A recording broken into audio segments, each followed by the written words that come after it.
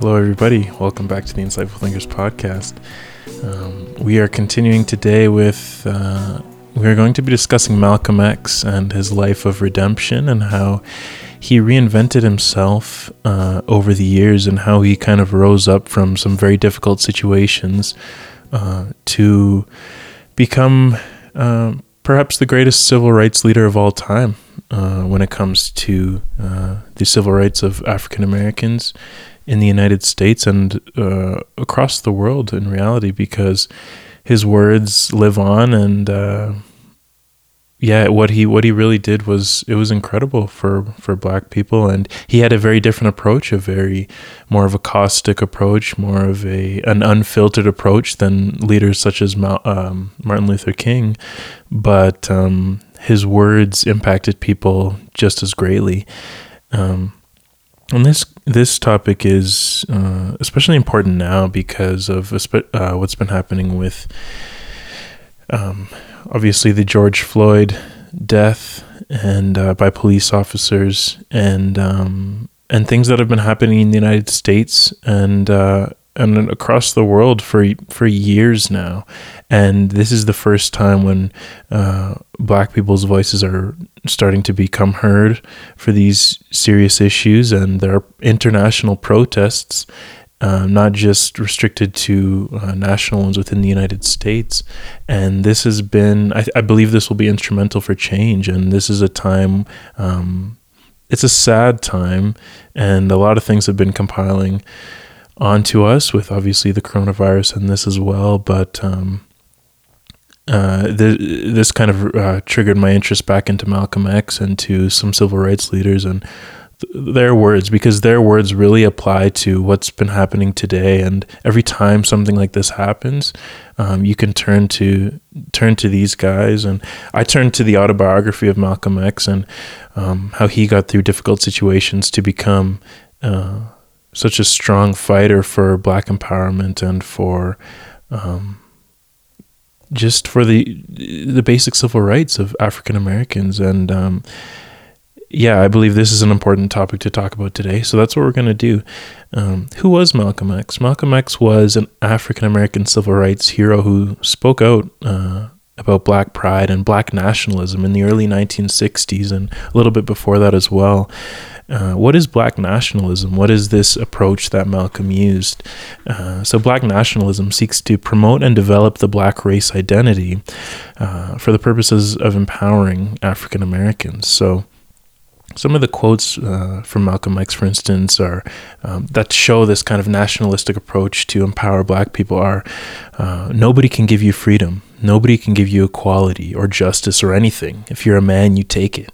So he kind of was about putting issues into your own hands and in a way pulling yourself up by your own bootstraps. But although he did obviously acknowledge that it was more difficult than this, but taking the power into your own hands as a Black man who has been oppressed and taking your freedom. Nobody's going to give it to you. And frankly, it's been stolen from you. So let's take it back is kind of what Malcolm was saying. And he also said, concerning nonviolence, it is criminal to teach a man not to defend himself when he is the constant victim of brutal attacks. So obviously you can see how this is far from the turn the other cheek mentality or something like that, or a more docile approach. He says, we shouldn't teach men to not to defend themselves if they're victims to these brutal attacks. So again, take control of yourself, and we have to be able to stand up for ourselves, whatever it takes. Is kind of what he preached. And another quote is, "A race of people is like an individual man. Unless it uses its own talent, takes pride in its own history, expresses its own culture, affirms its own selfhood, it can never fulfill itself." So he's talking about the black race and how it's kind of like an individual man in a sense, and you have to take your talents generally as a member of a race and your history and your culture, and you have to be able to express these things and affirm your own selfhood. Only then will you be able to prosper. So this is that Black nationalist approach, and really a serious empowerment he talked about for Black people. So you can clearly see this black pride and this black power that he preached, and about taking matters into your own hands when it comes to adversity, being strong in the face of this adversity.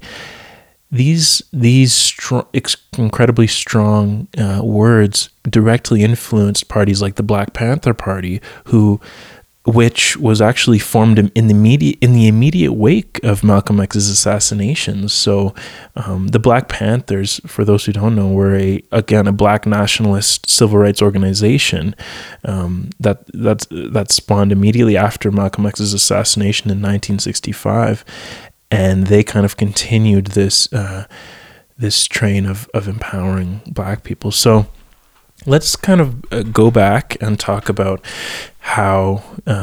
where it all started for Malcolm, and how did he get to this point, especially being so downtrodden early in life? Because by the end of this, you're going to see how he was able to come out of these difficult situations early on and rise up to be one of the greatest, frankly, one of the greatest black men ever in many people's books. Malcolm X, it's an interesting name. It's not his name he was born with. He's Malcolm Little is the name he was born with, but the X replaced the slave master name of Little, which had been imposed by his paternal forebears, is what he says in the book. So as part of the Nation of Islam, which he joined after, or actually while he was in prison and immediately after leaving prison, they replaced their last names with an X. Again, kind of like an empowering move to say, I'm not going to be tied down by a slave master's name. And the X kind of signifies it's unknown what my initial name was before our family was brought here on slave ships, but we're going to use the X. And it wasn't just Malcolm X. There were like quite a few who adopted this X as their last name in the Nation of Islam. But we're going to use this X to kind of empower ourselves and to show we're not going to adopt just some any old name that's just been passed down. Malcolm X fought through a lot of obstacles early in life. So he had incredibly difficult beginnings, starting with some of his family life just as a child. So his family experienced death threats from members of a group called the Black Legion, and they were going to kill Malcolm's father and Malcolm's family if they didn't leave town.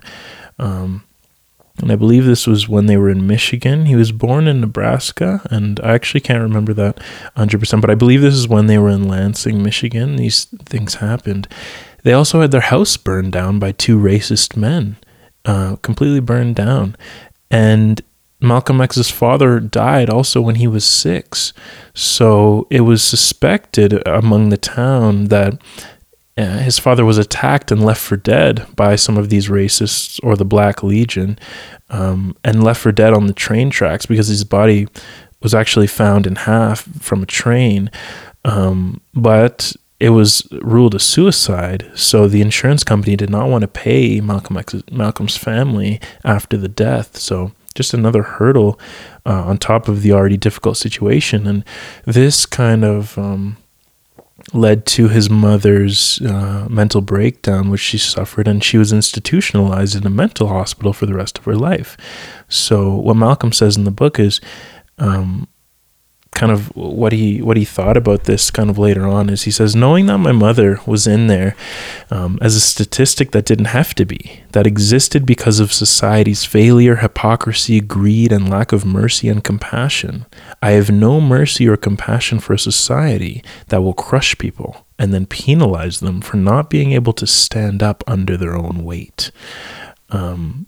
So this quote greatly applies to what's been happening today and what continues to happen, especially in the United States, of especially black people who are so downtrodden, and there's so much economic disparity there, and they live in such a difficult is an understatement if you are poor and black in America. Such a difficult world. And they're being killed by police, and they are being put down and discriminated against for things that they have no control over. The only reason is because they're poor and black in America. And Malcolm says this is why he kind of developed this ideology of having no compassion for society that crushes people down due to systemic racism and serious discrimination, and then penalizes them for not being able to stand up under the weight. This is kind of where Malcolm developed kind of this animosity towards this difficult world that he had experienced from a young age. From his mother's mental breakdown, now he has no parent to care for him, and this puts him into foster care. So this, although foster care seems like, oh, now he has a home and he's accepted somewhere, but he also talks about in the book how this provided even some great difficulties as well. He says, my foster parents would talk in the same way people would talk freely in front of a pet canary. They would use the N-word as though I wasn't there, as if I wouldn't understand what the word meant. It just never dawned upon them that I could understand, that I wasn't a pet, but a human being. They didn't give me credit for having the same sensitivity, intellect, and understanding that they would have been ready and willing to recognize in a white boy in my position. But it has historically been the case. Even though we might be with them, we aren't considered of them. Even though they appeared to have opened the door, it was still closed. Thus, they did not really see me. In this quote, incredibly detailed and quite self-explanatory, showing how Malcolm from an early age felt that white America generally just did not see him for who he was, and no matter what his great propensities or skills were or who he was, everyone kind of looked past him and would say these discriminatory things as if he wasn't there, as if he didn't really understand, and this was difficult to be looked upon this way, as if he was a pet. And I believe the chapter of the book is called Canary, and just about how he was not really treated as if he was a boy, but more of a pet in a sense. Now, this kind of low perception of Malcolm extended to his schooling, and the low expectations were imposed on him by actually teachers. So Malcolm X, he was actually very smart from a young age, and he was actually the class president and actually a tremendous student. But a teacher told him in the 8th grade that he should be a carpenter, and instead of, I can't remember exactly what he had said to that teacher that he wanted to be, but immediately the teacher wrote it off and said, be a carpenter, because thinking of being, it was a lawyer. Thinking of being a lawyer was foolish for a Negro. So these are the low expectations imposed on Malcolm from an early age, and it's not just Malcolm; it's a lot of Black people in America. It's such a development for the poor Black youth because they have nobody to tell them that they could be something great, and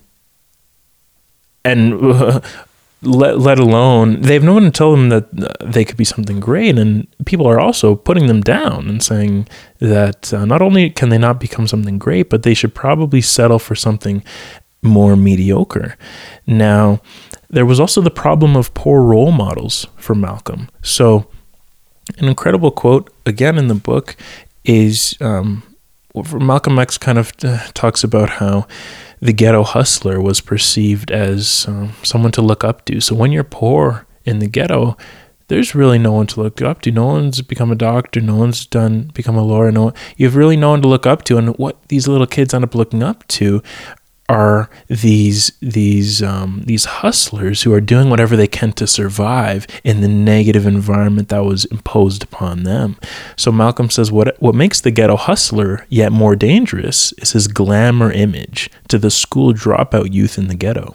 These ghetto teenagers see the hell caught by their parents struggling to get somewhere, or see that they have given up struggling in the prejudiced, intolerant world. The ghetto teenagers make up their own minds that they would rather be like the hustlers whom they see dressed sharp and flashing money and displaying no respect for anybody or anything. So the ghetto youth become attracted to the hustlers' world of dope, thievery, prostitution, and general crime and immorality. So the ghetto, this kind of perpetuates this difficult cycle for the Black youth, especially in America, in poor areas, because their role models simply are not should not be role models, but because they're in such a bad environment, that's just who they look up to. I mean, it's hard for a little kid to choose the right role model. If he sees this person flashing money and is having success in a difficult environment, maybe that's who I should try to become. And there's a lot of psychology research about how role models really impact the way who you want to become and what you do become in the end. It's important to have strong role models. And with poor kids in the ghetto, sometimes that simply does not exist. And that's what Malcolm was made clear to Malcolm. There's also the problem of a lack of opportunity. Okay, so even if you're not looking up to any negative role models, do you even have the opportunity to make it out of the ghetto? So he talks about a friend named West Indian Archie who had many talents, but he could not put them to appropriate use because of the situation he was in. So West Indian Archie, he says, had the kind of photographic memory that put him among the elite of numbers runners. These are playing like gambling, illegal gambling or numbers games, they called it in Harlem. He never wrote down your number. He was able to file all the numbers in his head and write them down for the banker only when he turned in his money. This made him the ideal runner because cops could never catch him with any betting slips. He says, I've often reflected upon such black veteran numbers men as West Indian Archie. If they had lived in another kind of society, their exceptional mathematical talents might have been better used, but they were black. So just the issue of being black in America, it doesn't allow you to climb the ladder in a lot of ways. And Malcolm just mentions, but they were black in this case. But also he's having the issue of growing up in such a negative environment. And this may have been because they were black and because of obviously slavery and then the imposed Jim Crow laws that held the newfound freedom of slaves back, and they became sharecroppers, and the white men still were getting all of the money and the black people were still in poverty. And these are the ancestors of the West Indian Archies and the Malcolm X's who it's hard when you start so many steps back to climb up to a decent position. And these are the barriers that are imposed on black people in America. And that has to be realized when people, kind of like the quote Malcolm was talking about when he says, when he's talking about his mother and how society crushes people and then penalizes them for not being able to stand up under their own weight, and penalizes them when they find whatever, and they find drugs or marijuana and they lock them up for their whole life and things like this. And that's what they had to do to survive in a lot of cases, but they're penalized for just trying to survive in such a negative environment that they did not have control over. Okay, and this is that lack of opportunity. They resort to numbers running. They resort to things that are not conducive to overall success in life, and it's very short term, it's very tunnel vision, and often there's nothing they can do because of such a lack of opportunity, because of things they can't control. Now, how did Malcolm X start to find redemption, guys? You can see he experienced so much negativity and difficult hurdles in his life. How did he become such an important figure if these were all the things he was going through? Now, it didn't start right away. What actually triggered it was going to prison for burglary in 1946 at the age of 20.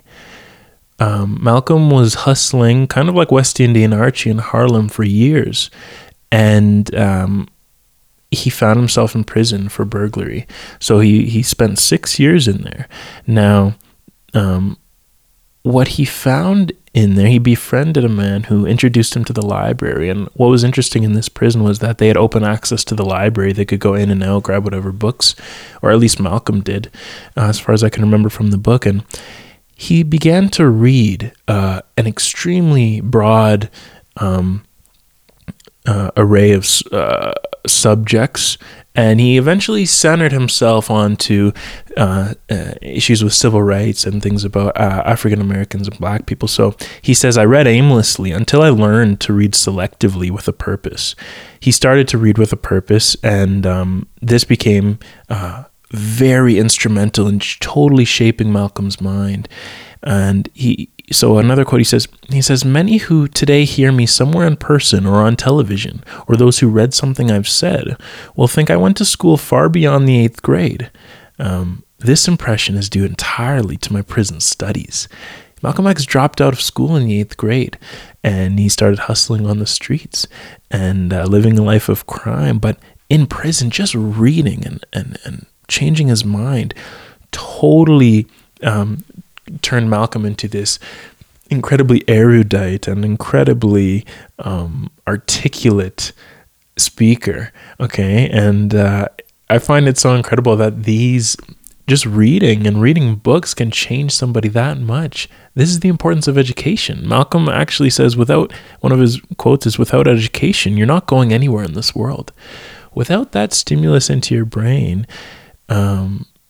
to allow your mind to grow and expand and to learn about the condition of things around you, and you're not going anywhere, because what education does is it gives you a set of spectacles to look through onto the world.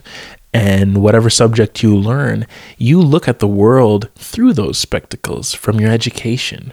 And so what you read is important. What we take in is important, guys. This is almost like a recurring theme of ITP, because we've talked about it in a few episodes now of how what we take into our minds really shapes us. So be wary of what you take into your minds. And that's what Malcolm X did in prison. He learned to read selectively with a purpose. And he says, let me tell you something. In every free moment I had, if I was not reading in the library, I was reading on my bunk. You couldn't have gotten me out of books with a wedge. Months passed without my even thinking about being imprisoned. In fact, up to then, I had never been so truly free in my life. And what an incredible quote from a man in prison who says, I have found freedom now that I am locked up. Okay, this is a quote that you hear a lot in hip hop, is they can lock my body but can't lock my mind. So this applied so greatly to Malcolm. And he also has he says, an English writer telephoned me from London asking questions. One was, what was your alma mater? Okay, and he says, I told him books. And he said, you will never catch me with a free 15 minutes in which I'm not studying something I feel might be able to help the Black man. So Malcolm, he really took advantage of these books in this library and education. He educated his mind, and this is where he began to redeem himself. Now, it was not a complete turnaround right from prison. One issue, although he did begin to rise up after his release from prison due to this self-education, he was not fully on the right track, but he was making great progress and this is when he essentially became famous as a civil rights leader in America. So immediately after these 6 years in jail, he spent 12 years in the Nation of Islam. So as a free man, he went on to be in the Nation of Islam, which was led by Elijah Muhammad, who essentially was preaching a false religion to a lot of Black people in America, but it was very effective for empowering them. And a lot of the quotes Malcolm X has said, you kind of have to parse through it, because a lot of the things he said were very essentially racist against a lot of the white people. And he actually adopted a little bit of this racist ideology that he so vehemently opposed coming from white people. So he actually quite often referred to white people as the devil. Quite unfortunately, in this, and this is why a lot of people have not kind of wanted to further Malcolm's reputation, and even he says for the funeral, well, he doesn't say this obviously, but for the funeral in the afterword, it says no church really wanted to accept him in there, and there was only like a couple preachers who would do the funeral, because he said things like this. And although he was incredibly instrumental, and a lot of his quotes are just as good as that one is bad, he did suffer from a little bit of this racist ideology, and but he still spoke out against these without restraint, is what Malcolm did most greatly. He spoke without restraint against the injustices of African Americans. But he did, of course, hold this negative attitude against white people, making him far more controversial than leaders such as Martin Luther King Jr. So some of his more caustic approach are in examples in these quotes. So he says, "Be peaceful, be courteous, obey the law, respect everyone. But if someone puts his hand on you, send him to the cemetery." This is far from the turn your other cheek mentality in Christianity. And as a matter of fact, he actually often viewed the Christian philosophy as overly docile and submissive and inadequate, ultimately, for the purposes of black people gaining civil rights. So he certainly wasn't so well respected among many of the Christians at the time. Another quote he says is, "We are nonviolent with people who are nonviolent with us." Again, none of this turn the other cheek. This is, if you're violent, we have the right to become violent with you and stand up for ourselves. It was more of a strong approach, a militant approach, a black nationalist approach that he really was preaching, especially as a member of the Nation of Islam. Now, he began to redeem himself. This life of redemption, it really started to turn around when he left the Nation of Islam. And this is only in the last year of his life, when his ideology became less extreme and his philosophy became more accepting of all people, black or white. So he says in the book, "The sickness and the madness of those days in the Nation of Islam, I'm glad to be free of them." He began to find real Islam and became a real Muslim, not just a member of the Nation of Islam. And he says, "I feel like a man who has been asleep somewhat and under someone else's control. I feel like what I'm thinking and saying is now for myself, because it was for and by the guidance of Elijah Muhammad before. Now I think with my own mind." Okay. In the last year of his life, he finally started to break ties with the Nation of Islam and to find his own way.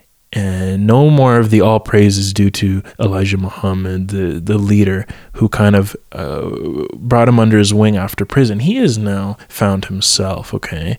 I think with my own mind now, he says. So this is the final chapter of Malcolm's life, because it did unfortunately come to an abrupt end due to this. After this fracture with members of the Nation of Islam, they hunted him down, and they were hunting him down for a very long time, and the FBI did not take Malcolm X's complaint seriously, and they eventually did assassinate Malcolm in 1965 in February.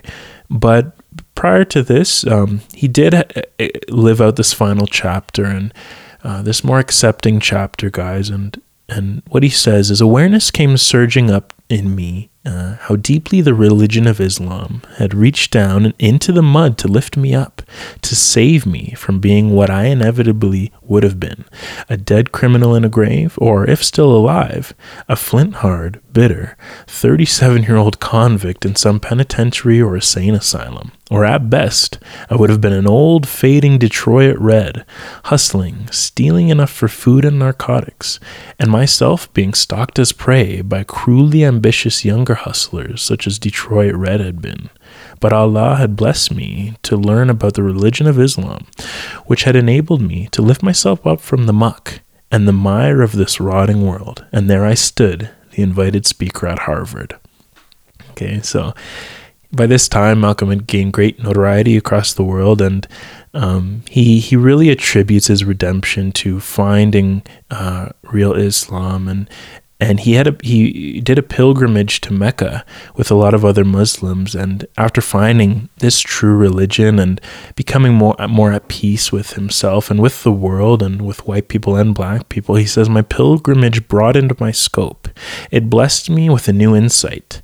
In 2 weeks in the Holy Land, I saw what I never had seen in 39 years in America. I saw all races, all colors, blue-eyed blondes and black-skinned Africans in the true brotherhood, in unity, living as one, worshiping as one. In the past, yes, I have made sweeping indictments of all white people.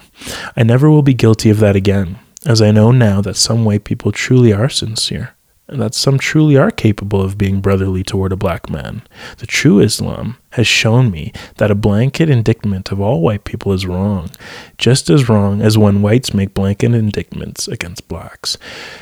Clearly, guys, this is not the philosophy that he had adopted in the Nation of Islam. He made blanket statements against white people in those 12 years, and without really even considering that this was the same thing that they were doing to blacks. So this totally changed Malcolm X's perspective, and it's so unfortunate that it was in the final year of his life, and he did not really get to live out this final chapter of this accepting Malcolm X. And he really attributes this to finding the religion of Islam, and whether it was this or whether it was the education he had, all of these things culminated into somebody who was incredible and who really pushed the issue of injustices that were happening against blacks and black empowerment, guys. And without the steps that he made, we would not be as far as we are today. And of course, with the events that recently happened a couple of weeks ago, and with the protests, you see that we are far from where we need to be. But it's guys like this who spoke these words of truth and these words of empowerment that got us to where we are, and his words live on. So these words will continue to live with us as we move forward and continue to guide us. So though far from perfect, Malcolm X fought shamelessly and without filter for what he believed in, guys, and that is to be commended. He did not mince his words. He spoke freely, without concern of any type of negative feelings. He didn't care about anybody's feelings. He spoke out against the oppression that blacks have been facing for years, guys, and to really bring black people up and to make them feel empowered in who they are, rather than feeling negative about who they are because of all the negativity and all of the things in this world that would make them think that they're any lesser than a man or a white man beside him.